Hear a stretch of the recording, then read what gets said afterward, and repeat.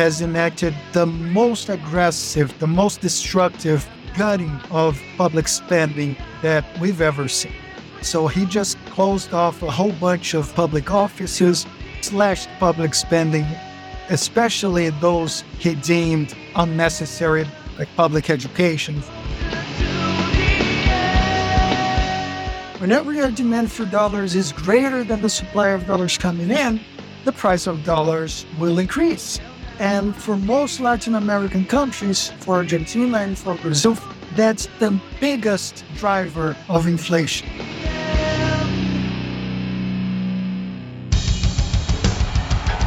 I refer often to Martin Luther King in the context of the civil rights movement. He said, "I have no time for the tranquilizing drug of gradualism and incrementalism." MMT! Taking money from our children and borrowing from China. People are dying. Is the program so critical it's worth borrowing money from China to pay for it? And if not, I'll get rid of it. Stop lying!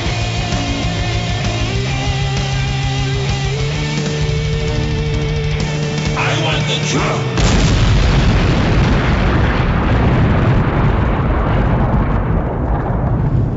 Now let's see if we can avoid the apocalypse altogether. Here's another episode of Macro and Cheese with your host, Steve Grumbine. All right, this is Steve with Macro and Cheese. I'm extremely dismayed and yet excited to have my friend Daniel come back on the show. Daniel Conceição studied at UMKC under Professors Ray and Kelton, and he's also a professor of macroeconomics and public finance at the Federal University of Rio de Janeiro. He also works with the Modern Money Network in Brazil and has been working to advance modern monetary theory wherever he can, especially within Brazil.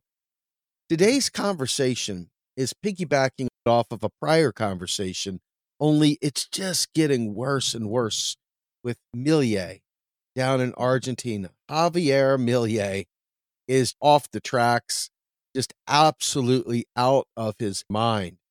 But I want to read something to you because there's people in this country, the United States, who just lifted up literal crackpot Robert Kennedy Jr., RFK Jr. When I say batshit crazy, I don't think I'm stepping too far out of line there. I think this guy is just a lunatic. But he is also an economic illiterate and an economic terrorist. He's on Twitter, and I'm going to read something to you just so our audience knows where this is coming from. If you ever thought of supporting RFK Jr., and you have an ounce of economic literacy in your brain, what I'm about to read to you is going to not only shock you, but it'll disgust you as well. This is a tweet on February 25th at 5:30 Eastern Time. It's been viewed 6.6 million times. It has been liked 87,000 times. RFK Jr. said, after just 9 weeks of Javier Milei in power, the government of Argentina has its first budget surplus in over 12 years. In U.S. terms, Milei turned a $1.2 trillion annual deficit into a $400 billion surplus. It's possible here, too. Unlike my predecessors, I'll actually drain the swamp, fire the bureaucrats who've racked up $34 trillion of debt. And we'll get into all that stuff. The comments are decidedly worse and worse. One of them, gentleman, says, we need to pursue the same policy in the U.S. Javier Milei to introduce a bill to Congress to punish with jail time any central bank official that, quote unquote, prints money to finance deficits, from Breitbart News. The next one says, you advocate for more tax on American companies for climate-related issues and more tax dollars sent to foreign nations. That doesn't go with what you're saying here. You're not a libertarian. He is. Big difference. And guess what? That comment received 1.6 thousand likes. Then the next one goes, you can thank Trump just like Milei told him last night he was one of his inspirations. The next one, if Milei is in power for 10 years, He'll probably make Argentina the greatest economic comeback in modern history. So all these libertarians are supporting this man, and that includes groups like Movement for a People's Party and all kinds of other people that claim to want all these things, but fundamentally instituting austerity at a level I don't know if it's been seen before in modern history. Daniel, this is insane. The idea of instituting austerity in America is already knocking on the door. But to look at the South, to consider what Milei did by receiving IMF loans and saying, structural adjustments, I got you beat. You can't out austere me. I will cut even further than what you're saying. I'm blown away. Yeah. What do you make of Milei, and what do you make of this RFK Jr. insanity? Well, this is the epitome of our macroeconomic illiteracy that really still controls the debate. We have people who complain about what really is needed for private wealth to exist as if it was a problem. The main thing is that they don't really understand where financial wealth that exists in the monetary economy comes from, which is basically public indebtedness. And the big thing is people don't know what money is. That's the basic misunderstanding. They think that money has to come from some productive activity because they think of money as a thing, not understanding that money is a public debt. So it can only exist in order for us to acquire and to accumulate from public payments. And the state then has to make a payment, which necessarily becomes a piece of debt because money itself is a piece of debt. And then we can possibly accumulate wealth in a monetary economy. So what they're advocating for is the destruction of the possibility of anyone within a monetary economy to become wealthy, to acquire financial wealth, which is absolutely idiotic. And it will lead to the collapse of the Argentinian economy very quickly. In fact, it's very easy to explain the supposedly desirable results that they are celebrating, the budget surpluses. What's happened was Milei, as you said, has enacted the most aggressive, the most destructive gutting of public spending that we've ever seen. So he just came in, closed off a whole bunch of public offices, slashed public spending, especially those types of spending he deemed unnecessary, which basically is spending towards areas that he doesn't like public education, for instance, anything that he seems to believe it's progressive, it's associated with enlightened thinking. That's where he's going to attack first. So all of that reduction in public spending comes at the same time as he did not solve the root cause of his inflationary process in Argentina, which is the exchange rate dynamic that they have there. Argentina is the clearest example of an economy whose prices are pushed by the exchange rate and who faces a very hard situation trying to stabilize its exchange rate because basically it has a huge demand for dollars, which it cannot get from anywhere, much greater than its capacity to generate dollars towards its economy, especially after Milei has scared away a bunch of commercial partners and other entities who were willing to help Argentina deal with its foreign debt, like China, for instance, had offered to help Argentina deal with its outstanding dollar-denominated debts. The BRICS Bank would be a source of help, but they opted to alienate themselves from those relevant political groups and instead have sought the support of the IMF. And even the IMF is worried that Milei's gutting of social programs might be too aggressive and lead to social unrest that ultimately will be bad for even the IMF to keep pushing for structural adjustment because the IMF wants structural adjustments that are only aggressive enough not to bring the country to a complete social collapse. So the IMF wants you to destroy your economy, but not so much to the point of your country getting close to a revolution and complete social and political collapse. And they are worried that Milei might be pushing the economy of Argentina a little bit too far towards that process.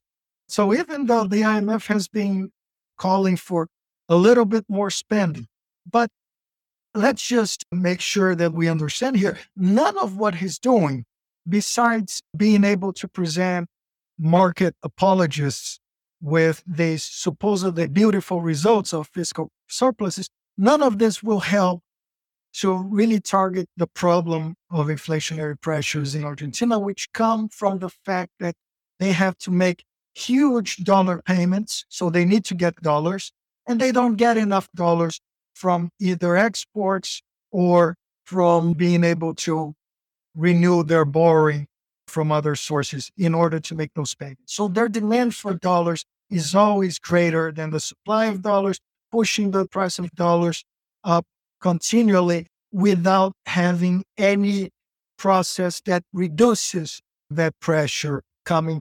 For instance, if their demand for dollars came from imports, eventually imports become too expensive and you eventually reduce your imports just because it's not viable anymore. But when you have to get dollars to pay for foreign debts, to make interest and principal payments, then that demand for dollars, you can substitute that with anything because only dollars will be good to make those payments. And so that's the worst kind of dollar dependency that you can get. And the crazy thing is, and this is something that I learned when I first went to UMKC, because I was confused about how to deal with public debts. And I grew up learning that public debts were a bad thing. I hadn't learned about the difference between a national currency denominated debt and the foreign currency denominated debt. So I went to UMKC arguing that if the government got a little bit of time to spend a little bit more for a while, just a little bit, it would boost its capacity to generate surpluses because it would increase taxes. And so I was asking for just a little bit of time for governments to practice deficit spending before they tried to get a surplus. And then I came up with this idea that, okay, give me this time and the process of the tax multiplier will help us achieve surpluses. And this great French professor who passed away recently asked me, well, but wait a minute, Daniel, why do you need a primary surplus denominated in reais if your problem has to do with dollar denominated debts? And I had no answer. I couldn't really say anything because that's the truth. Why would you worry about getting reais saved up somewhere if your problem is to make payments in dollars? It doesn't help you at all. The only thing that seems to be working right now for Milei is the fact that by cutting spending tremendously at first and not addressing inflation as well as he should and not doing anything really to reduce inflation. In fact, the only thing that he did was to increase inflation tremendously by devaluing the peso once and for all instance as soon as he came to office. That, by definition, increased all sorts of tax revenues without increasing public spending at all. What's really going on is his primary fiscal surplus has come from the fact that inflation has not eased up. In fact, it's exploded since he came to office because of the devaluation. And so taxes go with inflation, but spending does not. And this is why he's been able to present his results. And the market spokespeople seem to be celebrating this because they are, as you said, economic terrorists who celebrate the destruction of economies without any concern. for me, after I watch this, I'm to the point now where I feel like, wow, this record's broken, isn't it? It's got a skip in it. It's getting worse and worse. I, for the life of me, cannot find even a propped up fake narrative that makes what Milei is doing sound like that's the path. Let's take out a loan from the International Monetary Fund that strips a country of everything. Oh, wait a minute. Hold on. I understand now. This is that libertarian paradise of destroying the social fabric, the social safety net, and allowing only unfettered, predatory anarcho-capitalists to run rampant all over society. And even that, I still struggle with coming up with enough of a bad Bitcoin meme to make this work. What is the attraction to this? Yeah. It seems to me that the attraction is the false narrative. The attraction is to be able to claim he's been able to achieve a fiscal surplus. And because most people view this as a good thing in and of itself without any critical thinking, then he's been able to present this, and most of the market-friendly media has uncritically celebrated this result without realizing that this is a terrible result. And it comes from a gimmick, just the fact that taxes will always keep following inflation because taxes are nominally determined. Whereas if you freeze spending, you freeze spending. And so your spending will not increase, but your taxes will. Now, the other thing is that if he had been able to secure any sort of help from the IMF or any other entity capable of delivering dollars with ease, that would be the only thing that would make some sense. Because what he needs to do right now is to stop the climbing price of the dollar. And he has a stable and, at least for now, unavoidable demand for dollars that he needs to meet just to make payments on their outstanding foreign denominated debt. The best solution would be to do away with this debt, but they've been held hostage by those predatory lenders. Remember those vulture lenders who purchased Argentinian debt a while back and were able to secure receiving the full value of their debts in American courts? Well, that's still hanging over their heads. And so you either get help from someone with lots of dollars who is able to help you repay that and restructure that debt, or you deal with not relying on the dollar anymore. But then you would have to be already prepared to substitute most of your imports with either domestic production or finding some other commercial partner, which isn't that easy. So their dollar dependency is a huge problem, but he's doing nothing that functionally addresses that. Making it more dependent on the dollar. Yes. And his idea of dollar rising for good would be the absolute worst thing because it would make you fully and completely dependent on the dollar to do anything. Now, you wouldn't have inflation because the very thing that is driving prices would be the thing that you would then turn into your money standard within the country. But then deflation would come at the expense of inflation of everything else. You'd basically be unable to buy anything because you wouldn't have the dollars to do anything domestically anymore. So that would be a terrible idea, but I don't know. Because just think of this. If they're able to announce a public surplus as a good thing without having to explain why it is good, maybe they could just as well announce the end of inflation also as a good thing, even as the economy is going to the gutter and people are dying of hunger. Let me ask you this question because I think most people don't really fully understand what's going on in Argentina. When you say their dollar-denominated debt, people just assume that what happens if you lose faith in the dollar? What does Brazil or Argentina or any other country have to do with their faith in the dollar when they're in dollar denominated debt? Help me understand where faith in the dollar comes in that has anything to do with Argentina.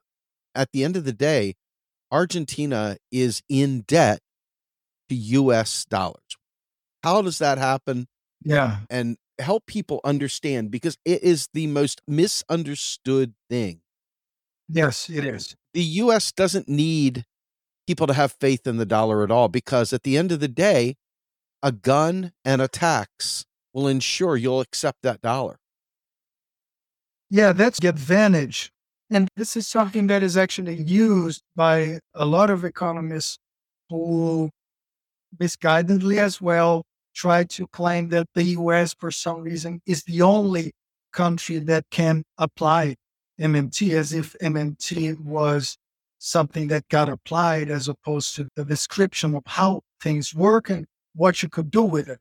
So the main thing is that you can only purchase things with the currency that you create that are sold for that currency. So any domestic economy can mobilize up to its full productive capacity by making payments in its own currency, because all of its economy is producing in exchange for its own currency.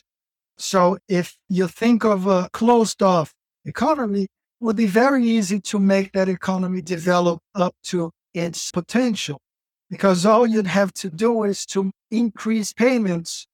And as long as you live in a monetary economy, production would follow up to the economy's potential. The problem when you open the economy is that sometimes you need to purchase things that are not available in exchange for your currency. And that's when you have to import. And the need for imports is different for different countries.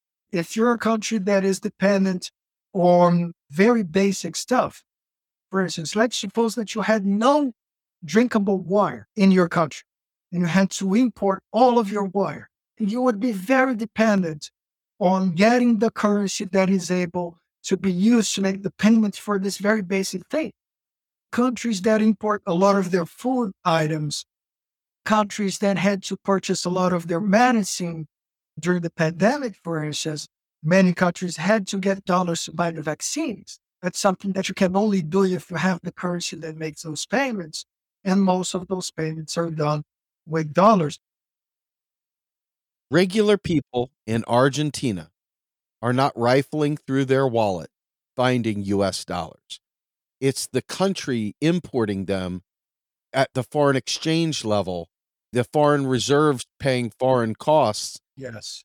whereas the domestic economy still runs on whatever the domestic currency is, correct? Exactly. There's no one that has faith in the dollar or anything else like that. They don't even know that it's dollar denominated. They're buying it in their local currency. It's only because the country, in order to import it, has to be able to pay that. Is that correct? Well, it's actually a little bit trickier, because when you are purchasing a lot of things that are sold for dollars, eventually you start to look for it. And this is the thing. The faith in the dollar, basically for those countries, is the faith in being able to purchase things that you need. If you're buying food items and you have to pay an importer that is getting them from the US, eventually your economy needs to have the dollars in order to make those payments. And so that's where the faith really comes from for those countries. In many of the Latin American countries, because we were primary exporting countries, so basically we exported raw materials and we imported technologically sophisticated stuff, pieces of machinery, technology that we did not develop ourselves. And the longer you stay within this system, which is basically I export my raw materials in order to import technologically sophisticated items, the harder will be for you to break with that.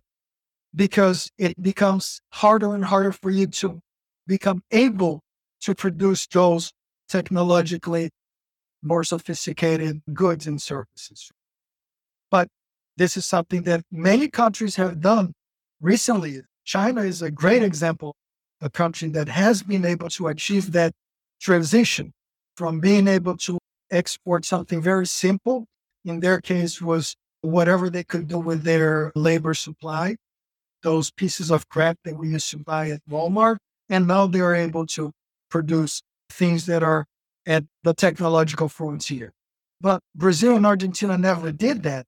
And so now you truly are dependent on dollars to get those things. And now you have to think of exchange rate dynamics, which basically tell you how easy it is for you to get dollars in order to deal with your import needs. And so if you're an exporting country, those exports should make you able to import.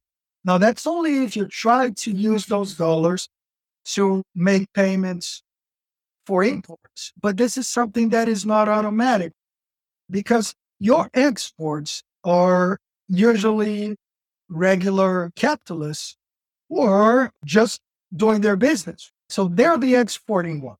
They're selling abroad and they're getting dollars. Now, how would those dollars become available domestically so that you could use them to make your imports?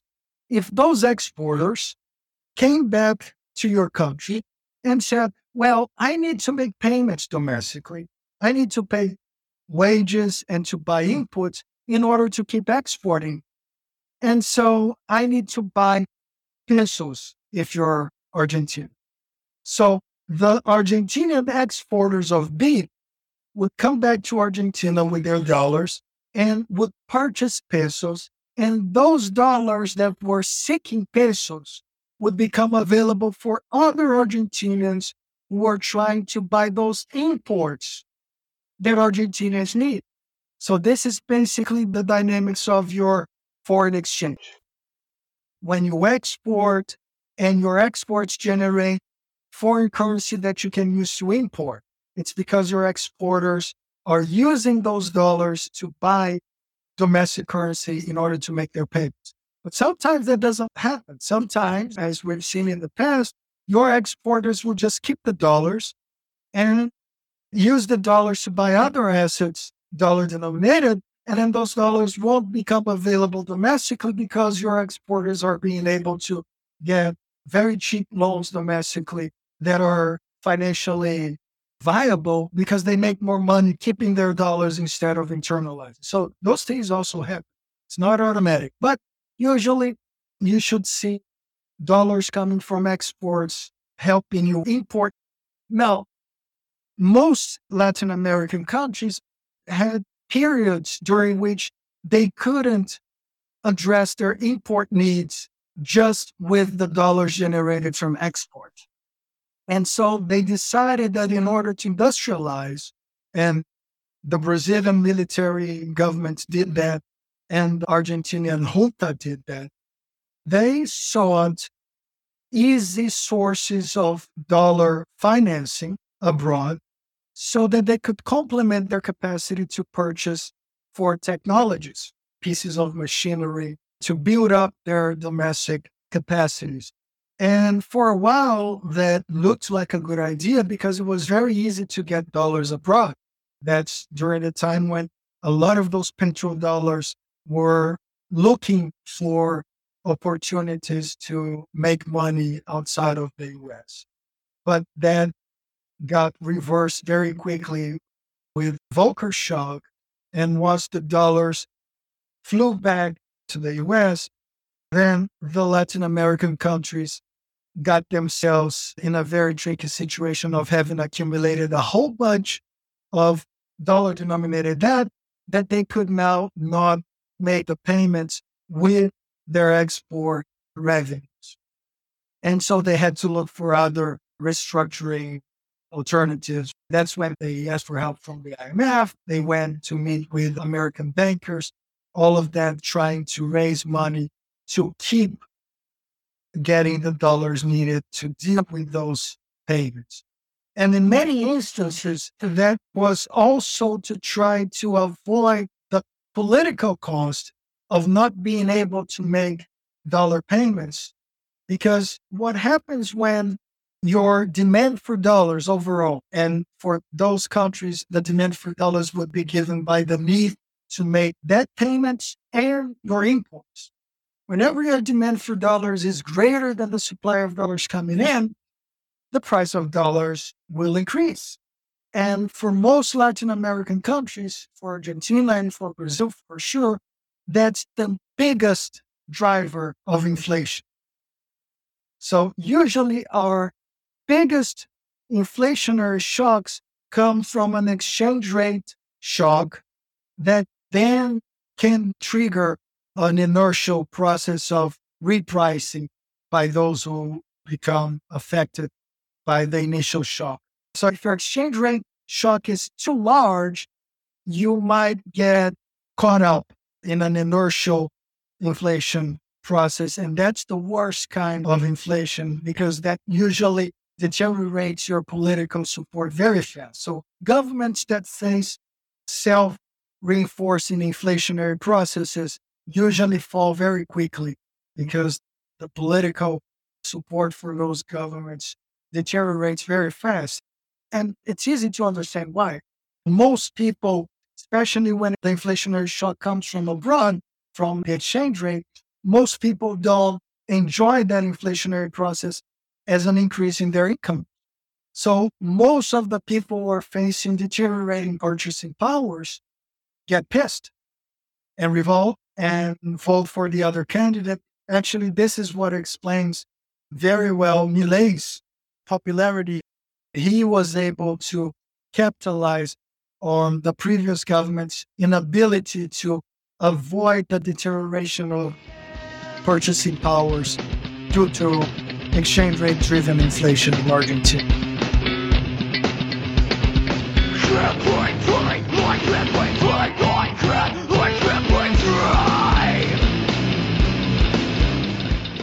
You are listening to Macro and Cheese, a podcast brought to you by Real Progressives, a nonprofit organization dedicated to teaching the masses about MMT, or modern monetary theory. Please help our efforts and become a monthly donor at PayPal or Patreon. Like and follow our pages on Facebook and YouTube, and follow us on TikTok, Twitter, Twitch, Rockfin, and Instagram.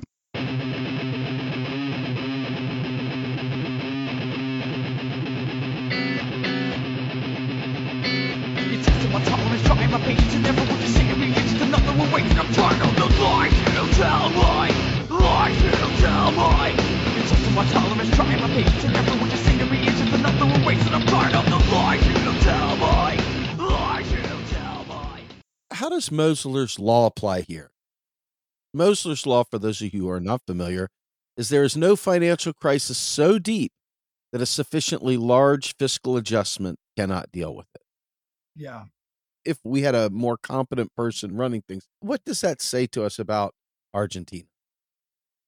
No, and that's where I think we need to recognize that Mosler's law is not fully applicable if your main problem is the rising price of something that you cannot create. That happens when your main source of instability comes from an appreciating price that refers to something that you need, but you cannot get from anywhere, which is the case when it's a foreign currency. So you should be able to resolve any crisis by spending more towards the thing that you can acquire. So let's say if your financial crisis is due to falling stock prices, well, let's just use our money creating powers to drive up that price.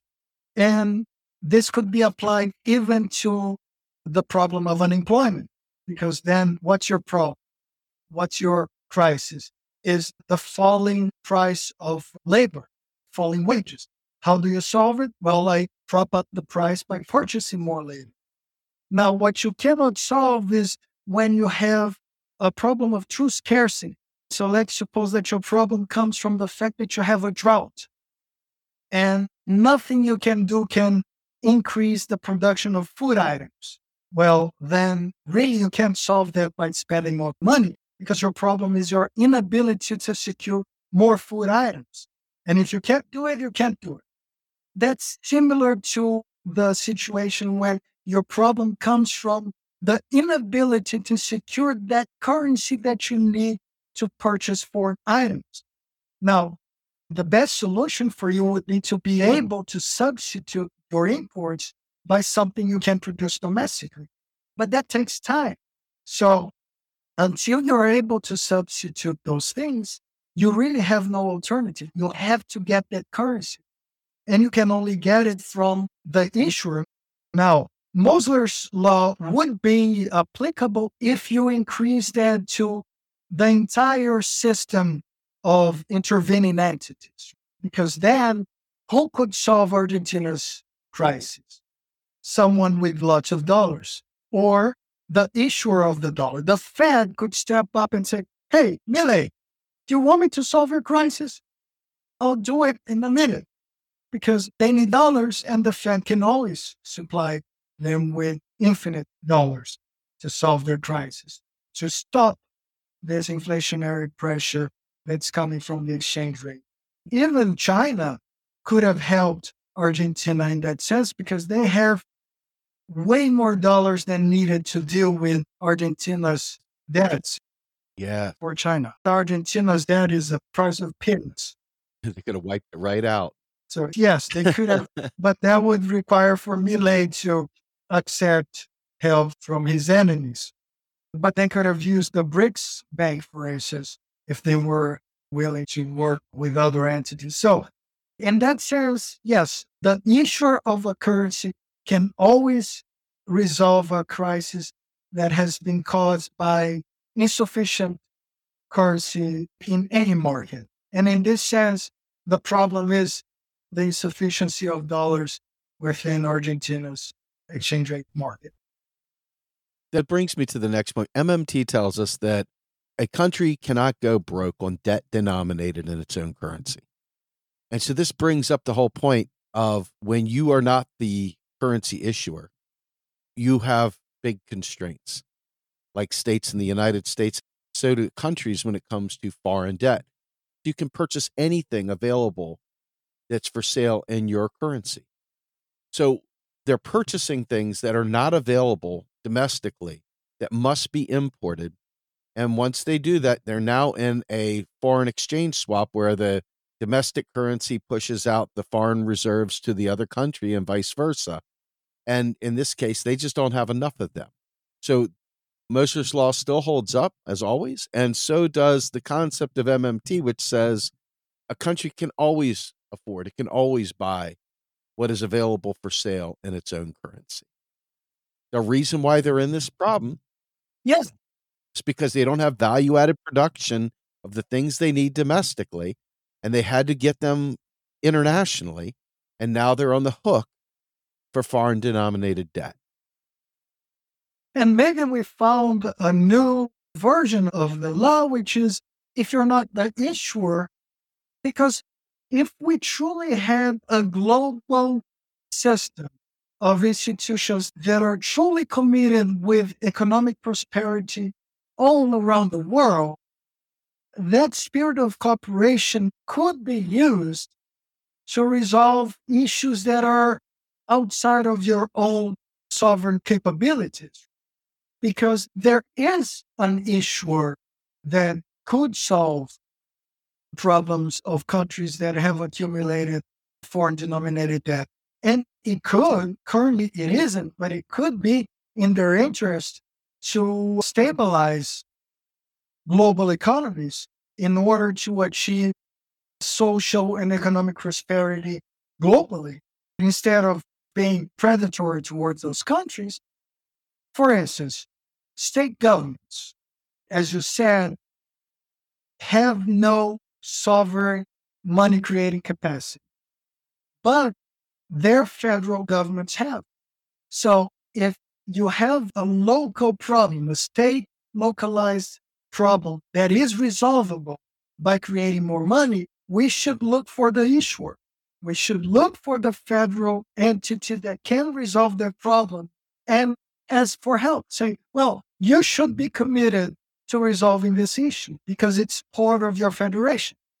At least within a national economy, state crises should be resolved by the federal government. And that's also true for the European Union. There's no reason why the European Union should have allowed the crisis with their member countries like Greece and Portugal. They should have never allowed those things to get to the point that they got because it was very easy to solve that problem. That European Central Bank could have easily purchased those national debts in order to keep their prices from falling and to protect them from being speculated against. But they chose not to intervene until things got very bad. And so the issuer of a currency can always resolve a problem that has been caused by insufficient currency. And that's actually true for most problems within monetary economies. That's something that I think we should stress. That's a great point. So let me ask you, given I'm never been to South America, but I can only imagine what it's like here. If I overlay what I think is happening down there on the streets with what I see happening here in the US with the Trump phenomenon, what is it like down there? I would say 99.999% of people are beyond economically illiterate. This stuff is completely foreign to them at every level, but they hear somebody doing this stuff with confidence. Help me understand what that looks like. I know what the cult of Trump and the cult of libertarianism in America looks like. What does it look like down there? Well, I can only try to imagine. I haven't been to Argentina to experience their drive towards this lunacy. From what I hear from friends, it's been very similar to what we've experienced here in Brazil with Bolsonaro. And in fact, it's part of the same global phenomenon. I tend to believe that this embracing of these cartoonish villains, these monsters, these lunatics that are advocating for the destruction of their social and economic fabrics, the appeal of those people reflects in many ways the failures of more civilized alternatives. And we have to look in the mirror as progressives and recognize that we haven't done enough when we had the chance. In my experience, and I have come full circle, my path has been well documented, but in the United States, I'm looking at Joe Biden and he is funding the genocide in Gaza. Yes. The man is a neoliberal conservative who suckled up to Dixiecrats. He has been on the wrong side of austerity every step along the way. So I reject Joe Biden as a member of the progressive community. Now, this is what they're trying to redefine progressivism as, but Joe Biden is in no way progressive. Oh, you're absolutely right. Just as Clinton was never a progressive, No. just as Obama was a joke of an alternative. In fact, in the US, I would be hard pressed to make my claim of we having ever had a chance of enacting truly progressive policies, perhaps since FDR. Yep. Because the stranglehold of Wall Street on both parties is so complete. And not just Wall Street, but the whole capitalist neoliberal based establishment is fully complete. You can't really claim that democratic governments have done anything other than perhaps not fully embrace evil openly. That was different from what the Republicans have done with Trump. And in fact, right now, as you said, they're just not openly admitting that they've embraced evil, but they have because of their support of the genocide. It's very scary to me, and I'll tell you why. The fear I have, and I want you to walk me through this, because I don't have a dog in this fight. I don't do electoral politics. I just am tired of the air getting sucked out of the room with it. The quote unquote Democrats are supposed to be the good guys. They're not. There's no evidence of it whatsoever. It's a lot of hot air. But to me, genocide with a smile versus genocide with a little mustache is still genocide. Yeah. And the problem is, if these are the good guys and we're not allowed to criticize them because, what do you want, Trump? Then they just have carte blanche to do whatever evil they want. And this is what they did to us. And this is the power of neoliberalism, which has attached itself to two versions of evil. One that is openly racist and homophobic, and one that says it's not racist, but supports genocide. These are the two alternatives that we have. One that is openly saying that it will grab women by the know-whats, and the other that says, oh no, that's a terrible thing to say, but we'll have an ice cream and call for supporting the absolute most atrocious genocide of an innocent people. And this is what we have right now. This is actually something that made me at least admire Lula a little bit more. I believe, in talking with Jason Hickel and dealing with Fadl Kaboub recently and others, that in order to make an impact with this stuff, whether it be in Argentina, whether it be in Gaza, whether it be in the US, the whole world is melting down with this disgraceful financialization of society and the austerity movement that is sweeping the land. And with that in mind, I don't see an electoral path there. We've got a climate crisis. I think about the timeline for these big events. I really believe at some point, people have got to stop looking through the electoral process and start realizing that their power has to be exerted as a countervailing force, whether it be in an election season or during a legislative season in between. We have got to stay vigilant and on point. But instead, we get sucked into these ebbs and flows of electoralism, and nothing changes. We're constantly distracted. We're fatigued by current events. People are unimaginative, uninspired, unwilling. And you see protest after protest in the U.S. And Biden's still like, yeah, I'm going to keep funding it. And it's the same thing with Milei. I don't see a difference between Milei and Biden. I don't see a difference between Trump and Biden at this point. I'm sure that there's some bedside manner moment there. I don't see it. I see the world is falling down. You see the economics of it. We understand the mechanism. We understand the structure. They don't understand it.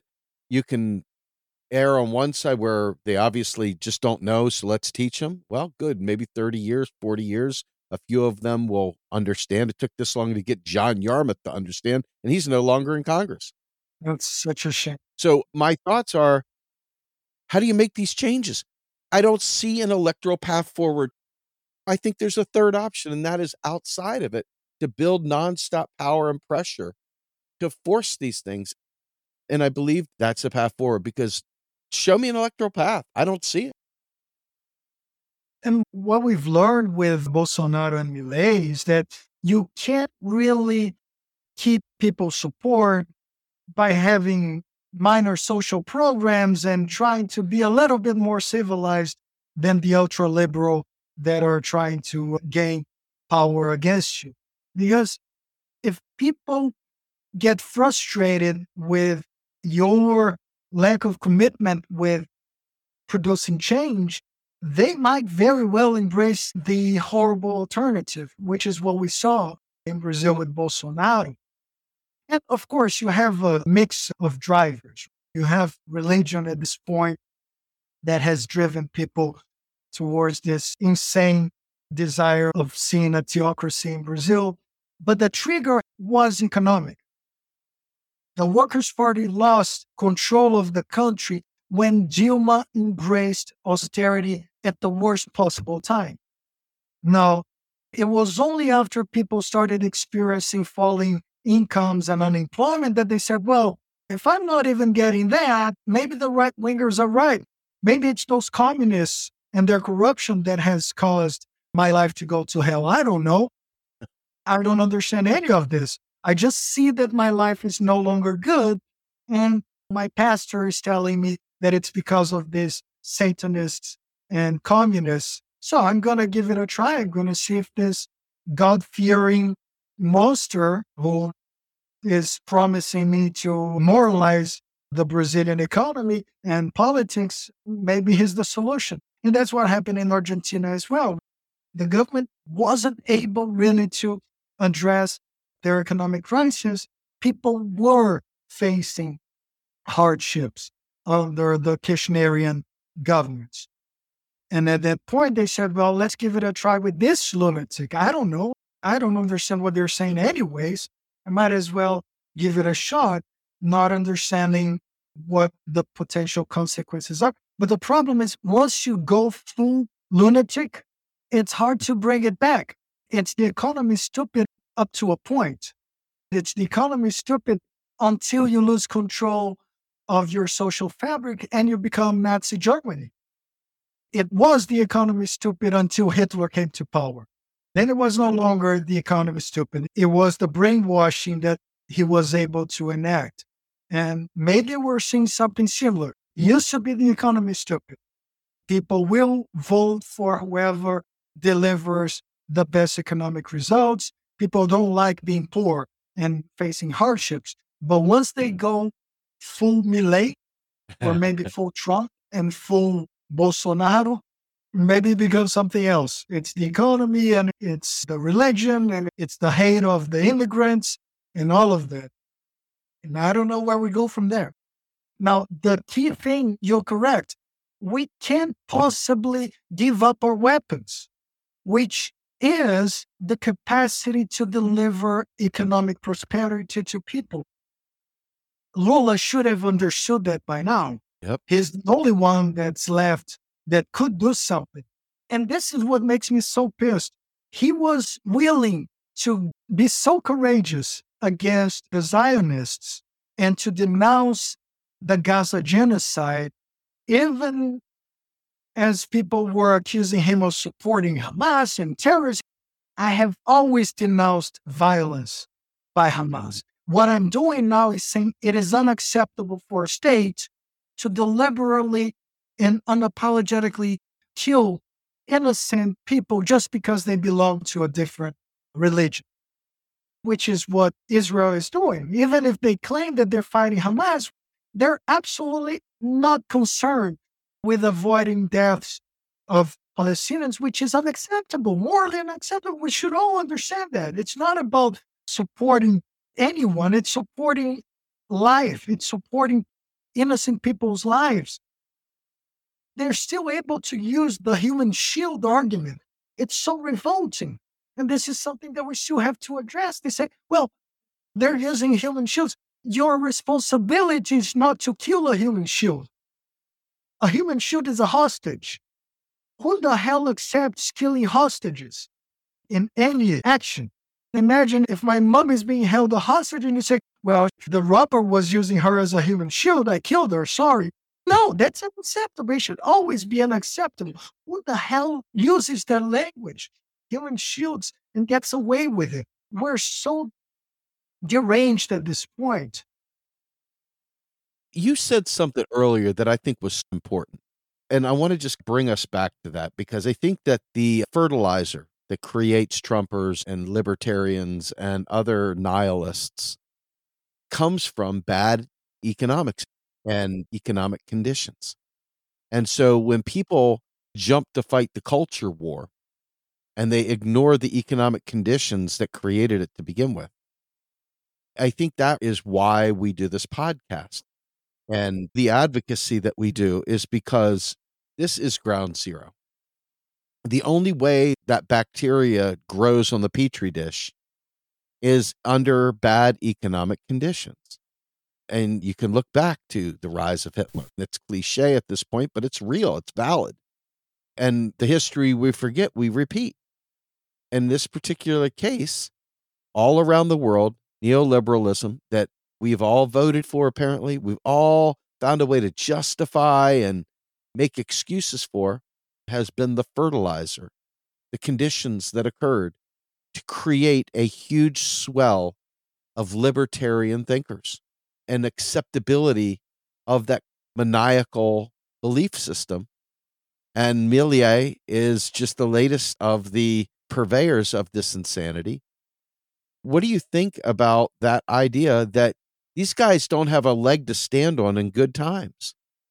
They only find a leg to stand on when the world's turned into hell.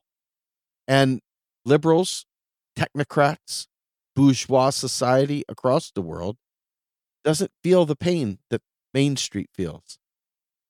And a Milei comes back, a Bolsonaro comes back, a Trump comes back.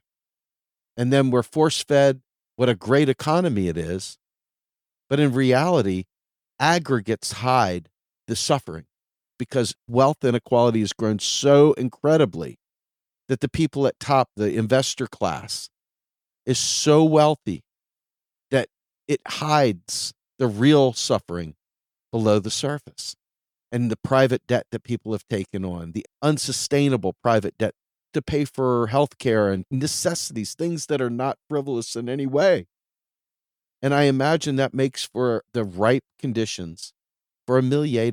I think that we need to look at the cause and fight the cause instead of just focusing on the end product, because the end product is a result of something somebody else did, and people refuse to acknowledge that. Nobody wants Trump. Nobody wants Milei. Nobody wants Bolsonaro until you allow a neoliberal into the White House or into another office to destroy the world with disgraceful privatization schemes and Wall Street deference. Your thoughts? No, you're absolutely right. And I think this is actually what we should be focusing on, is to advise any government that is associated with the progressive movement, the Lulas of the world, and even if there's any Democrat, like if Bernie, for instance, was running, but to advise those people that they can't half-ass their policies and just do enough to appease the markets and the people at the same time, because those interests are never in line. You can't possibly do the type of sabotaging of public investment that the financial markets ask you to do and still deliver economic prosperity for the people. You have to choose. And so this is what Lula hasn't done yet. Now, this is why I was saying he's been willing to go against the Zionists, to denounce the genocide, to compare it to the Holocaust, which was bold. Perhaps he should have remembered other genocides, but still, there is a similarity there in terms of the dehumanization of the Jews in Germany and now of the Palestinians in Israel. But Lula has been willing to do that, and yet he still embraced the austerity recipe that his advisors have come up with. And the reason for that seems to be that he doesn't think that he's strong enough to go against some sort of reaction from the financial markets, from the Brazilian capitalists. But my point here is that there's no alternative. You have to try, even if he's correct, and even if the financial markets will mobilize and be able to get him out of office, the alternative would be very similar. They would still work against him, and eventually they would get rid of it. The only possibility for us to have sustainable prosperity is to embrace the most powerful tool that we have to promote prosperity within the monetary economy, which is the power to create the money that we use. So what does that mean? Well, that means to embrace public investment like never before. That's what FDR did. As soon as the American economy collapsed, let's embrace public spending. Now, let's accept here that really he's embraced it just for a while until 1937, when he didn't have the courage to embrace functional finance openly. And so he accepted to try to enact an austerity shock. And ultimately what took the U.S. out of its crisis was the World War II spending. But nonetheless, you had those moments. The pandemic.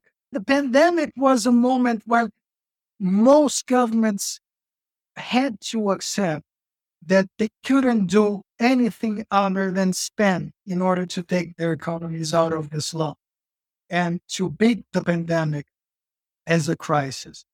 And so this is the only alternative, I would say, that Lula has, is to embrace public spending and to bring the Brazilian economy up to its full potential. And that would be the only way to really rid us from the threats of those ultra-liberal fascists that are still looming around. Milei is what could happen again to Brazil if we don't do what we should, if Lula doesn't get wise. So, Daniel, I want to thank you so much. As you can tell, I'm a little spicy today because I am so frustrated. I cannot tell you how brutal it was to see that many likes on RFK Jr.'s austerity lovers post. And that infuriated me because I'm scared. I know what austerity does. I know austerity is one of the most brutal blunt force tools used against the working class and the poor. This pod was great for me. I really appreciate you taking the time to come on with me. Oh, it's wonderful. I have one final question for you. Yes, sure. Give us the exclamation point. Take us out. What is important to get from this in your mind walking away from this pod? Well, I think we need to keep attacking those lies. What Milei has done is to present a horrible result, which is his fiscal surplus, that should be understood as a terrible thing for the country. It means the impoverishment of a country whose people's purchasing power is being devastated by inflation, at the same time as the country is becoming poor because of his action. No one should celebrate what he's saying is good. We should look at it and be appalled and say, what you're doing is taking even more wealth from the economy at a moment when it's lacking already. But because people have learned that fiscal surpluses are always a good thing, they are able to see it for what it is. And so they've been celebrating this terrible thing, this terrible result. And illiterate and dishonest people will point to this as if it's a good thing. It isn't. And it won't be long before people see how terrible what Milei is doing is for the Argentinian people. Thank you so much, Daniel. I really appreciate it. Do me a favor. Tell everybody where we can find more of your work. We're still doing stuff on the Institute for Functional Finance and Development in Brazil. It's ifdbrazil.org. I've stepped down a little bit. I'm no longer president. Fabiano Dalto is now our president, but we're trying to get more stuff online for people to follow. And we're still trying to find the Austerians here in Brazil, trying to debate them. It's not easy. We've seen a shift back to normality since the pandemic. For whatever reason, they've been able to control the debate without giving us much space to challenge them. But it's our life mission. All right. Daniel, thank you so much, my friend. My name's Steve Grumbine. I'm the host of Macro and Cheese. My guest, Daniel Conceição with Macro and Cheese. Real Progressives is a nonprofit. Please consider becoming a donor. Go to our website, realprogressives.org, under donate. Also, feel free to come to Patreon and become a monthly subscriber there. We're on Substack. We're on YouTube. Check us out. And with that, Daniel, thank you once again for joining me. Macro and Cheese, we are out of here.